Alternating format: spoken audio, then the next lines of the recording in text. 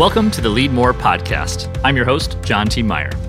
In this show, we talk to and learn from the great leaders of the past and present to create more leaders for the future. We just sat down and recorded episode 4 with Taneeza Islam. It was an incredible conversation. We talked about how do you know that you're ready when the moment strikes. After 20 years of doing work in advocacy and social justice, her moment is now. We looked at the critical need that our community and our immigrant community needs right now in Sioux Falls, South Dakota, and around the country. And then lastly, we talked about, as a leader, how do you prepare, how do you delegate, and get the next generation ready for this important work moving forward. It was an awesome conversation. I know you're going to enjoy it. So let's dive right in with Taneeza. Well, welcome, Taneeza, to the show. Thanks for being here today. Thanks for inviting me here. Good. Yeah, you've been, getting your hands dirty and real busy these last few months, and you were before. So let's do a quick update. We'll get into kind of the origin of your organizations, but just last 100 days, what has your life been like? Well, as an organization, we've completely pivoted. Really? Yeah.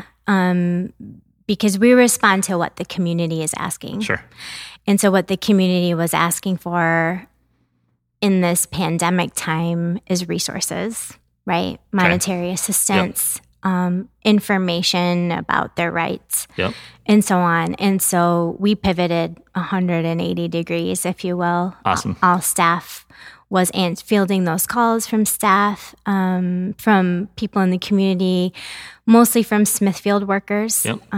And so that set us on a really different trajectory that we had not anticipated or budgeted for. Sure.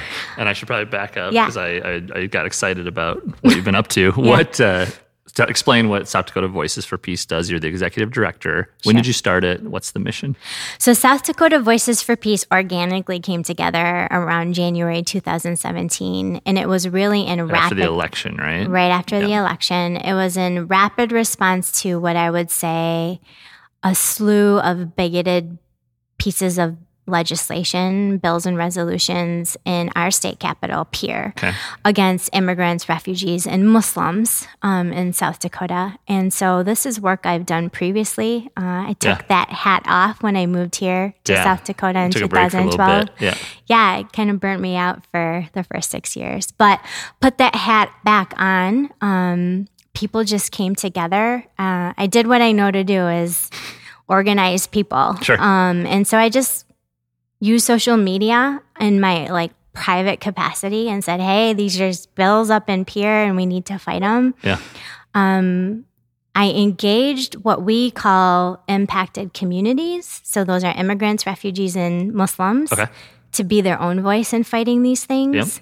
Because we've had a great track record of allies in Pierre fighting. And that would be like organizations or people or both? Yeah. So faith communities, interfaith communities, people of conscience, all of the good people in the state. But we never saw actual immigrants and refugees coming to Pierre. And so there's tons of hurdles, right? It's January through March. It's Pierre. Yeah. It's a whole day off from work. Yeah. You have to find childcare. Sure. All of the hurdles, but we were able to gather enough people to go. And it was really monumental. I mean, we had legislators come and tell us that they couldn't remember the last time a refugee or a Muslim was testifying on their own behalf. Yeah, fighting their own battle. Right. And so the power of that voice and presence was something that we continued with. And we created a storytelling project kind of out of that. But after session, we started tracking what we call Islamophobic events. And in this state, it's not the best term, Islamophobia, but it really talks about bigotry against Muslims, immigrants, and refugees, because we just oftentimes all get pulled together. Sure. Right. And so we tracked, since 2017, we've tracked 36 Islamophobic events in the state of South Dakota. And that could be, describe what an event could be then. So an event could be a national speaker who comes to our state to talk about why you should be scared of refugees, immigrants, or Muslims, or why it's a danger, Islamophobia, spreading Islamophobia. It could be showing a documentary that we know is Islamophobic. And so the way we know this is because we're plugged into national networks that have been doing this work. I've been doing this work for over 10 years. Yeah, in Minneapolis, right? Yep. And so, I mean, I was already plugged into these networks, so it's really easy. Once you know, right, then you know that these are national networks trying to push this messaging. And there's actually been studies done now in the Haas Institute.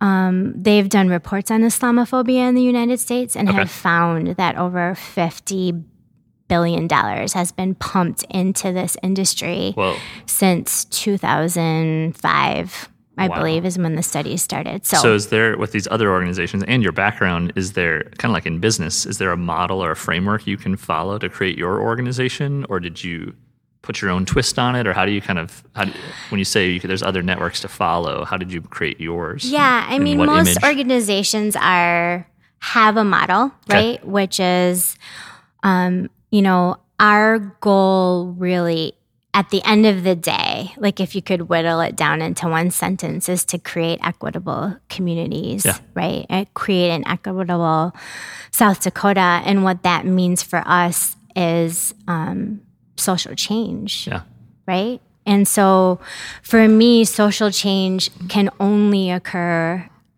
when you're thinking about this continuum of social change, top down and bottom up. So top down for us is policy change, fighting these bills, enacting bills that are inclusive, so on and so forth. So we're doing that. And we created a C4 entity to do that work, South Dakota Voices for Justice.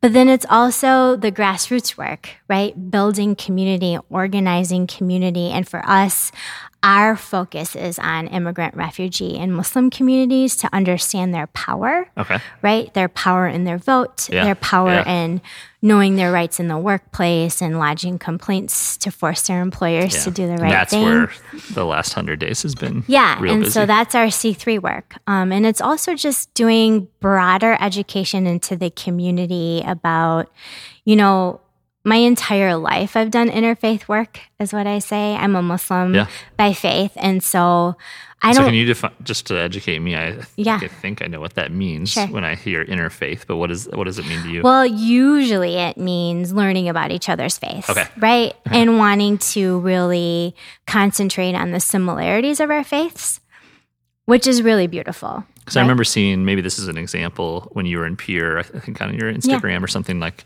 ELCA was there and the Muslim community and all these, the bishop.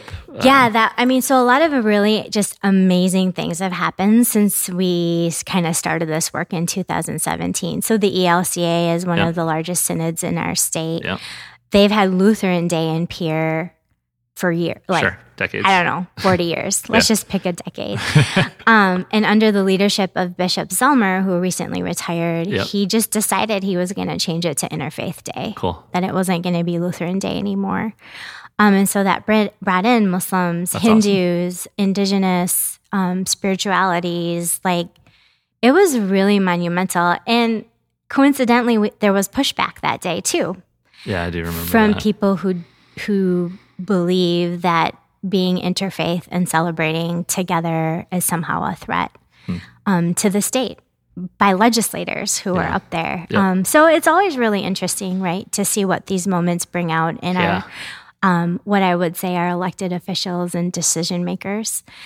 So we're doing that top-down work and bottom-up work because, sometimes people say you're doing too much, just pick the thing. But you have to have both. But for me, I don't know how, when your mission is social change, how you can just pick one. We've been strategic in how we're rolling it out, but at the end of the day, we're starting both and hopefully coming into the middle. I think of it as, like you said before, if you're not making policy change at the end of the day, how are you moving the needle? Right. But to move the needle, you probably need the community, the grassroots to put pressure, to vote. Do you need both to make it happen? Absolutely. If you don't, all of the protests, all of the discussions, all of the things, at the end of the day, if you don't vote the people out of office that are not aligning with this moment, then what is it worth? Yeah. Because they don't have to listen to us. And some are not. Yeah. They have very purposefully decided what the agenda is going to be, right? And so when you understand the power you have as an individual to protest, but then also to take that, go all the way through this continuum to take that action to effectuate change. I mean, change is happening in every moment, right? In every action that you take. But for me personally, on my, I don't want to age myself, but I would say 20-year journey of activism, I've really landed in this place, in this moment of if we don't use our power to vote, if we don't change laws, if we don't fight the laws that are bigoted, then we're kind of doomed to be in this place of exclusivity. Sure. That's awesome. I love that.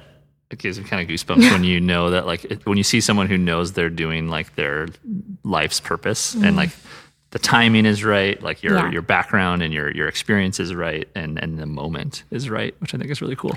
Yeah, thank you for saying that. You know, I've been having a lot of these discussions about communities who were ready for the moment and communities who are not ready for the moment. Yeah, and how right? do you tell? By the demands that are being made. And I, you know, clearly Sioux Falls is very different from Minneapolis. Sure. Right? But I'm really good friends with Jason Soul. He's a fellow Bush fellow. We were in the same cohort. He's a huge activist in the Twin Cities. He was actually BLM president, NAACP president. And then he was hired by the mayor of St. Paul, the first black mayor, to be current mayor. The current mayor, to be a community police liaison. And for me, the symbolism of that, to have the former BLM leader in your community now be the community police liaison for this city was really bold. When did this happen? 2-3 years ago. Whenever Mayor Carter came on board, that was kind of the first really amazing things that are happening, right? So clearly Minneapolis is very different, but they've been building and building, and they've been suffering too, right? By police brutality in particular, but all of the racial disparities. I mean, Minnesota is one of the worst places for Black people to live in every realm, right? But so they've been organizing and building and organizing and building for generations now in Minneapolis, and they were ready for this moment. Yeah. And in this moment, they're demanding, which I know a lot of people feel uncomfortable about using this word, but they're demanding to abolish the police, right? They're demanding that their decision makers reimagine what their community can look like. And the city council, I mean, the majority of the Minneapolis city council has agreed to do that, right? Several institutions in Minneapolis have withdrawn their contracts with the Minneapolis Police Department. So that's what I mean by, like, they were ready for this moment. Whereas here in Sioux Falls, though it's different, I think we've had a harder time figuring out what those demands are going to be and who those demands are going to be with. But we're getting there. Yeah. Is it just a structural, like, organization thing? Is it, okay. I mean, if you really look at our advocacy landscape, right, in South Dakota, I mean, who would you say even does advocacy work here, right? So there's advocacy work. But then who is doing racial... I'd probably think of you. Well, I mean, thank you. But I mean, there's Dakota Rural Action. I mean, there's a lot of advocacy going on. You could say the chamber does advocacy. You can say Dakota Rural Action is doing food sustainability advocacy. There's a lot of advocacy. But then the next step for me has been, who's doing racial justice advocacy work in our community? Sure. Right? And that's where everyone's like, maybe you guys. So that, I think, is another institutional issue in our state and in this moment, and kind of figuring all of those pieces out together. Yeah. Let's go back to, so I guess, let's say Christmas 2016. So you had your hat off at that time, or maybe you're starting to think about putting it back on. One thing this podcast is about leadership. I think there's this interesting... I believe leaders come in all different shapes and sizes and different titles and roles and colors. And But sometimes they are born and they know they're going to be a leader, and sometimes they're thrusted in. And so you were doing this work in Minneapolis. You come back to South Dakota, or you come to South Dakota, not back. Take a few years off. Were you compelled and just like you knew you had to step up, or were people pushing you? Or tell me about how you decided in January of 2017 to do this. Well, it really wasn't it wasn't December 2016 to January 2017, right? So when I moved here, a slow bubble. When I moved here in 2012, because of my husband's job, everyone always asks, "Why are you here?" So I think that South Dakota, we need to be okay with that, right? But then also that's an opportunity, right? When one person comes, could be because of finance or healthcare or agriculture, then often there's other talented people that come with that family. Absolutely. And I was a new mom. Our oldest was just 1.5 at that time. Okay. And literally, I did not know a soul here. None of my network in Minneapolis, I could identify someone they knew from South Dakota. Yep. So it was probably one of the lowest moments in my life when I first moved here, because it was a new place. I didn't know anybody. I didn't even trust anyone to be the babysitter of my child. And then I kind of, as I do, snapped out of it and said, okay, let me figure out what's going on in Sioux Falls. Yeah. So I think one of the first things I did was I attended a diversity conference. I was like, oh, this seems cool. Yeah. And so a lot of the people I met at that conference are now my board members. That's awesome. Right? So I put myself out there as myself. No one knew who I was. No one even knew someone who knew me at that point. And so I just kind of explored. And then one of my former colleagues encouraged me to apply for the Bush Fellowship. Yeah, that's what I was going to ask when that felt like. So I didn't even know about the Bush Foundation. Yeah. Which is funny because you were in Minneapolis. Yeah, I didn't even know about them when I was in Minneapolis. So I applied. My project was to think about innovative legal services for immigrant communities, because I noticed there's a lot of immigrants here, but not many services particular to them. And I should, just for any listeners, the Bush Fellowship is a 2-year? It was when I was a fellow. And you get a grant, a stipend, I don't know what you call it. You get paid to do a project that's passionate to and it's very unique because it goes to an individual. Okay. Right? You don't have to be an organization to receive the grant. And that Bush Fellowship is what really opened up all the doors that I needed to get to where I am today. So I really do credit. I had no idea how prestigious the Bush Fellowship was until I got it and started meeting all these Bush Fellows, because it's gone through iterations. Past and present, It's gone through iterations as well. And there's a really strong Bush Fellow community here in Sioux Falls. Did that program, in the spirit of leadership, did they do anything? Obviously, you're working on your project and they gave you the funds to allow you to focus on that. But did they do anything that helped you grow as a leader in terms of coaching, they gave us education? Coaching. To be quite honest, in that moment, I decided to start my private immigration law practice at the same time to do my needs assessment, essentially, for the project, right? So what are the needs? Because you're a lawyer by trade, Hamlin Law, right? Yep. Okay. Yep, immigration lawyer. So I started that practice. So I had a lot going for me all of a sudden. And that trajectory. So, I've been building, right? So when I talked previously about how you just need to build, and there will be a moment. And if you're ready for the moment, then the trajectory could be even steeper, right? Yeah. And I'd like to think, and reflecting on the last 10 years, that's essentially what I've been doing. These are all just different toolboxes I've just naturally known I needed, right? And this was the moment for this work in South Dakota was January 2017, right? Yeah. Because and everything since then that's happened, because of the Trump administration or stuff that's happening here locally, has shown that there is, and I'll use the word, a very progressive community, socially conscious, progressive community here in Sioux Falls. Mm-hmm. They just didn't have a place to channel that energy, and now they do. Interesting. And when it comes to immigration issues. So we've been really able to harness that. So I asked this question to Vani in episode 2. What do you feel like is different about this moment right now? So we'll say from George Floyd to now. What's the recipe that makes this moment unique? It's a national moment. What happened in Minneapolis sparked a national moment, and even global. Absolutely. Thank you. A global moment. And I think oftentimes here in South Dakota and Sioux Falls, we feel unique and secluded, kind of hand in hand, right? Yep. And I keep urging people to notice that this is a national moment and we need to do our part here in Sioux Falls to be a part of that moment, or we're going to miss the boat, essentially, right? And so I don't know. I mean, I don't know why this was the moment, but it is, right? And it's an opportunity to have some really difficult and honest conversations and really move the needle. I mean, since I've been here, since that first diversity conference that I went to, I used to go to these diversity conversations and roundtables in the community. And so I've been here since 2012. Yeah. So that was not the plan to be here for 8 years, but here we are. South Dakota does have its way of somehow kind of it getting just its hooks happens. in people.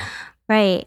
But the needle on those conversations have not moved from my perspective in 8 years. So I can't even speak for the people who've been doing it for 20 years or 25 years here in the community. So there needs to be something that jolts the conversation, right, into the next level, if you will. For me personally, I don't attend those conversations anymore. I don't lend my time to those conversations anymore because I believe my skill set and my time is better used and more valuable to building power in impacted communities right now. Okay. I mean, I do. Obviously, I attend these events, but you won't see me as much as maybe you used to at those places. And that's understandable. Yeah. How do... one of the questions I wanted to ask is, how do you, if you feel at 8 years and you don't feel like the needle has moved yet, how do you wake up every day and get the courage, the drive, the willpower to go back out and fight again? It's just who I am. I don't know any different. I can't imagine sitting at home and being like, because my friend called me in January 2017, who was a lobbyist in Pierre. Because they found out the work that I used to do. Yeah. It wasn't a secret anymore. Yeah. And they said, hey, we're seeing these really ugly bills impacting Muslim communities. So I had a choice in that moment. Was I going to put that hat back on and do something? Or was I going to say, good luck? Yeah. Right? And I have never been able to tell someone else, good luck with that one. Right? So that's a leader. Yeah, for sure. And it was the moment.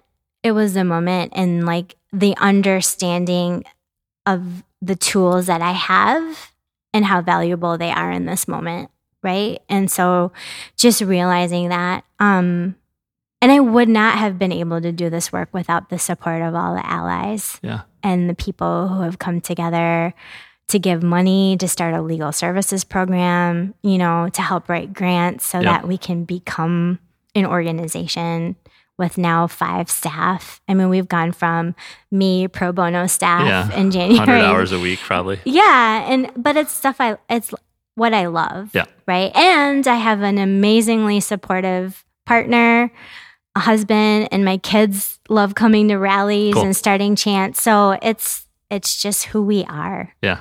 Yeah. And that's so cool too when you start talking about modeling that, to your children, right? Showing them to stick up for what you believe, to find that willpower to get back up another day.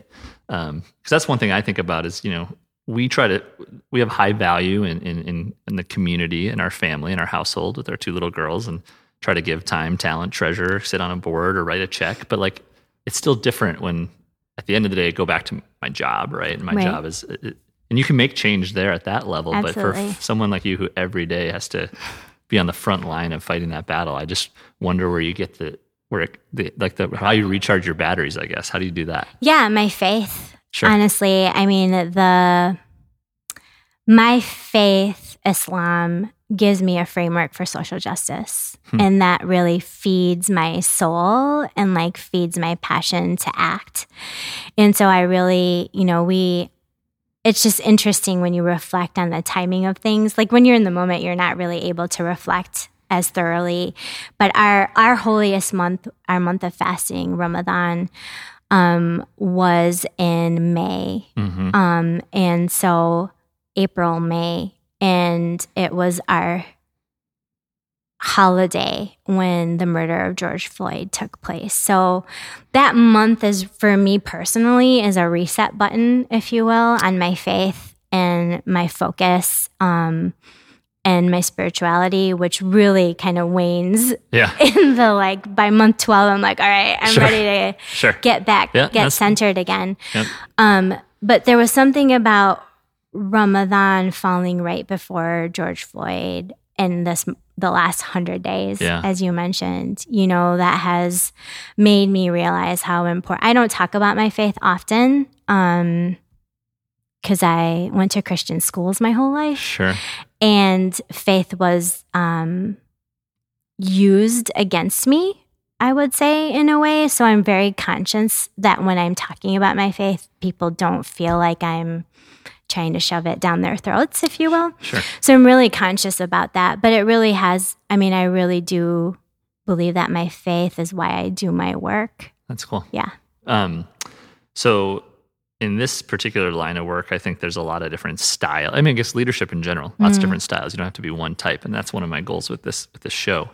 But when do you feel like, I'll follow you on Facebook, and sometimes it's like, hey, this is going on, check this out. And sometimes it's a little more like you got to turn up the notch, right? It's a little more aggressive, whether it be tone or, words. How do you strike that balance, right? Because I think you talked about something like Interfaith Day seems like a really great, we're having healthy conversations, we're getting together, we're sitting at the table. When do you know that it needs to be more, I don't want to say shock and awe, because that's not it, but when do you have to kind of bring the fire? Well, honestly, I don't think of it that way. Okay. I think of it as, how angry am I about this thing that's happening? And I'm not an angry person, right? No. So I can gauge, this is really bad. Why is this happening? Why are more people not infuriated like I am? I always kind of go through that assessment. And sometimes the post that comes out will be the 10th draft, right? I try to be very conscious when I know I'm angry, when I'm writing something, to be very conscious of how I'm writing it. Because I've learned that the hard way. Sure. I think we all learn from our mistakes, right? And the role I have in the community, I've never really fully embraced the role I have in the community. This is just who I am. This is my everyday. This is my work.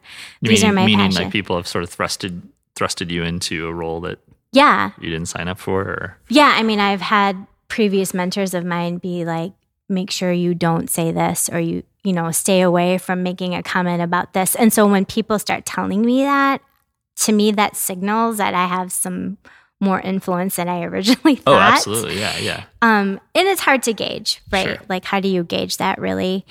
But those are all kind of signals to me. So I am more conscious about how I post. But at the end of the day, there's so many things to be angry about right now. I try to focus my anger on our work. So let's talk about what you were doing around that, because you talked about at the very top of the show, the pivot that you had to make. Yeah. You rallied your team quickly around how do we get, we'll say, relief or basically resources to that community. Tell us what you did. Well, the interesting thing was we all of a sudden, because of the trusted leaders we have on our team and that are from the community, right? Board members and staff, which I'm really proud of. Our staff reflects the communities we work with 100%. And so one of our staff members used to work at Smithfield. And so all of a sudden we started becoming HR for Smithfield. Employees were calling us, asking us questions because they were not getting answers from their HR, and hoping that we could help find out. So what we started to do right away is collect these stories, right? What we started to right away is organize other small nonprofit organizations in our community that probably most people don't know about, but are doing the work in Hispanic, African communities in particular. And we formed the Dream Coalition. The other really strange, the crazy thing that happens in rapid response time was the fury of national media that came into Sioux Falls. I mean, we had within a 2-week period, around the Smithfield hotspot, we probably had over 60 calls and interviews. And so we very quickly put together like a media team amongst the Dream Coalition. That's where you'll see Nancy Reynosa from K-PASA and myself and Sarah Telehoon, who started the Children of Smithfield group. So all of these organizing things that would take months to happen in like 3 days, right? And beautiful things have happened. So like Sarah, I was like, Sarah, you're a child of a Smithfield worker. I'm getting calls from other children. Can you guys organize something, right? And they ended up being the spokespeople for their families because the employees didn't want to talk. And now there's a Children of Smithfield in Iowa and in Nebraska too. Oh, no way. Yeah. Wow. So it's just really amazing to see how these things happen when you're ready for the moment and can, embrace it and go with it. So we wanted to make sure that the narrative of the employees was getting out in media. And so we were able to, we had BBC, ABC Nightly News, Telemundo, like all of those places came to town. And so we did that. Based on the calls we were getting, we knew we needed to put together a relief fund. We were talking about it even before the Smithfield hotspot because the federal stimulus package, the CARES Act, did not include many in immigrant and refugee communities for various reasons. Okay. So we knew they were not getting a stimulus check. Interesting. Where everybody else was, right? Yeah, or what I see yesterday, like $1.4 billion went to people who have been deceased. Did you see that? Checks, That's ridiculous. Not sure where that money is, but... We could use that. Yeah. But it's always like this daunting thing, right? Like, how do you create a relief fund? We've never done that work before. Yeah. And the people who were doing it was the community foundation, and all of a sudden, it became an amazing public-private partnership for One Sioux Falls Fund, and we're like, we can't do that. Yeah. Like, how do we don't have the resources for that. Yeah. We're all like volunteers in the community, essentially. But we knew it's what our community needed. And I said, we can do it if we all agree to do it together, right? So what did that take as a leader to say that? It took a lot of trust from my board.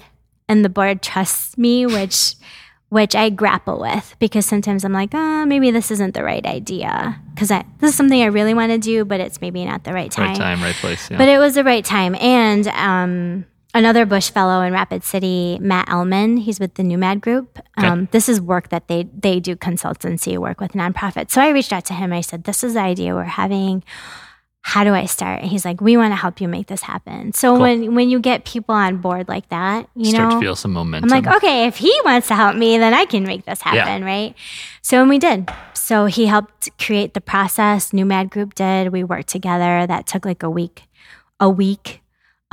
Started making phone calls to banks in the area and helping us figure out checks versus gift cards versus like how do we get money to people right away? As fast as possible, yeah. Right. And like just amazing people started saying, we want to help with this, we want to help with that. Got seed money from Wells Fargo, $50,000. Wow. So it felt like, wow, But little did we know $50,000 was like two disbursements, in terms of how our applications were going. Because of the demand. And that's the other piece we didn't really know how to predict is the demand. We knew based on the calls we were getting in Sioux Falls, and it's a statewide fund, the Emergency Relief Fund for Immigrants. We just had no idea because no one's engaged our communities in this way. Yeah. There's no email list or like spreadsheet with everybody. Yeah. Right. And there's like, there's like that dairy farm out there that we think has like 200 immigrants that work there, but no one knows for sure. And there's like 30 meat processing plants in our state and like what's going on over there. Like there's just no information. So we took a big leap of faith in doing that and putting all the structure in place. Yeah. And then once we got the Bush grant, so Bush gave us so that's what I was going to ask next. Was that already in the works? Was that just coincidental timing, or was that a reaction to? So it was coincidental, but they were also trying to be nimble in the moment too. So again, it was just the moment. And so that's a community grant of what was it, $250,000? It was 200,000. Okay. Yep. So the innovation grant. I'm a Bush fellow. I'm part of that Bush network. I've always kind of kept them in the loop of the work, but I have never leaned on them for rapid response work because their process is very slow, which is fine. Yep. That's their process. Big organization. Yeah. So I just kind of made an ask. I said, hey, do you know anybody that can fund our fund? That's all I said in the email. Yeah. And then all of a sudden I got a call back and they said, we got the big check. Yeah. Like, we want to fit this into our innovation process. Are you willing to be nimble with us? So I said, absolutely. Yeah, absolutely. I'm willing. Yeah. So that grant was split 3 ways. Okay. So 50,000 went into the fund. 80,000 went to hire staff. So when we were like, because at that point we were like, okay, now we're all going to have to volunteer to administer this fund. Yeah. How is that going to work? So it's just like having faith that all of the pieces were going to fall into place. Cool. And then they started to. And so today, let's see, it's this June 26th. Yep. So about how much have you raised? So we opened up applications on May 15th. Okay. So in 5 weeks, we've received over 700 applications statewide. And it's just really in this moment of crisis, like the beauty that's coming out of it is really understanding what our community looks like in the state, right? And having data, like I love data, which we just don't have enough of in our state for anything. But One Sioux Falls Fund actually reached out to us and said, hey, I don't think we're getting that many immigrant applications. Yeah, where's and the I was disconnect? like, oh no, like are people going to apply to this fund, But now we're at 700. And we are at, what are we at? I was just doing the numbers yesterday. We're at 500,000. Our goal was 500,000 and we're at 500,000 and there's a couple more outstanding conversations. It's just been really amazing. And it can still keep going, right? It can keep going. I mean, we're going to have to cap at some point. I mean, it was always meant to be temporary in terms of our work in the relief fund. But just so many amazing conversations that are happening in this moment. Like I've talked to private donors consultants that I never knew existed as a job. I was like, that's a great job. Interesting. Anonymous donors consultants there's anonymous donors in our country. And want to give, They just want to give money. Yeah. And we have the infrastructure and we were ready for the moment, again. So what, so 8 years, you've been doing this for 8 years. If it's 2028, what do you want Sioux Falls to look like?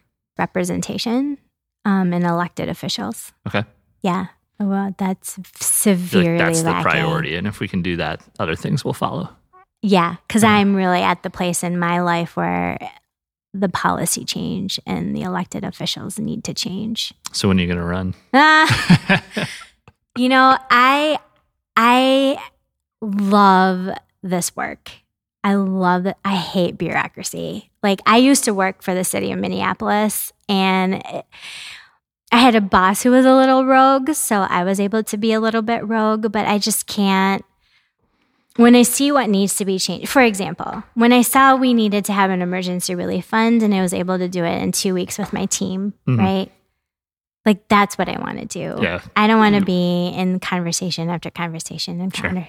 But I will definitely push the conversation, right? Yeah. Like I just feel really passionate about needing people on all levels to change the systems, right? And I think there's some people who really want to run for office, and I want to support those people. Yep.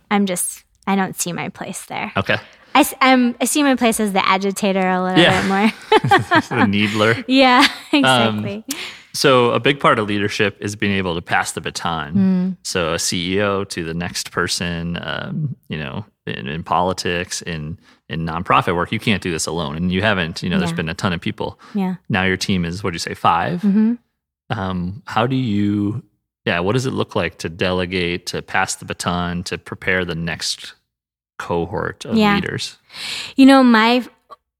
One of my first inspirations, like in a work setting, was my supervisor at my first job.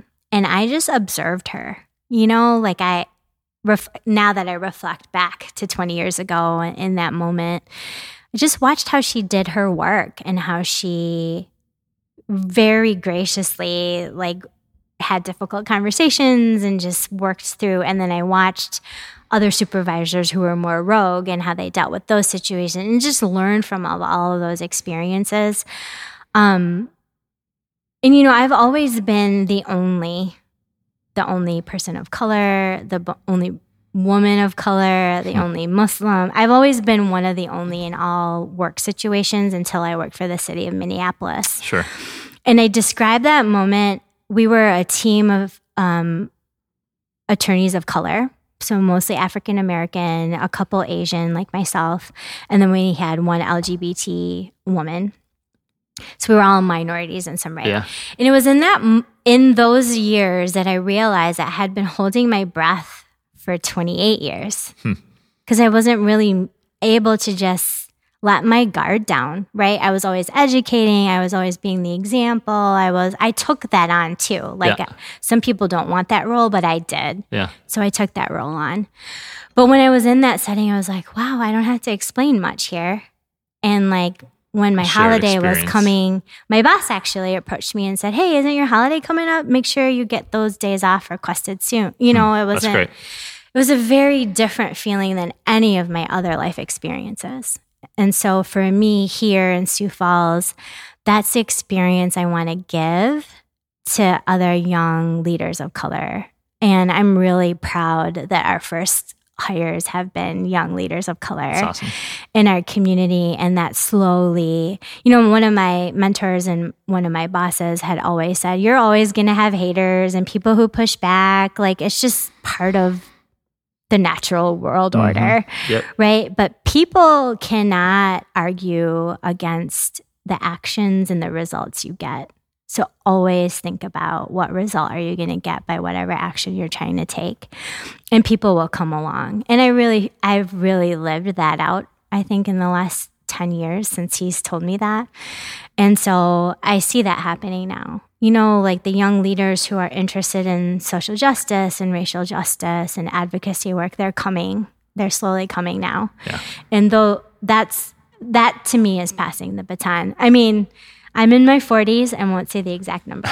That's fine. So I'm ready to pass the baton. Sure. And I think I've noticed in this community that there's what I would refer to as elders. Like culturally, we always respect our elders and look up to them for guidance.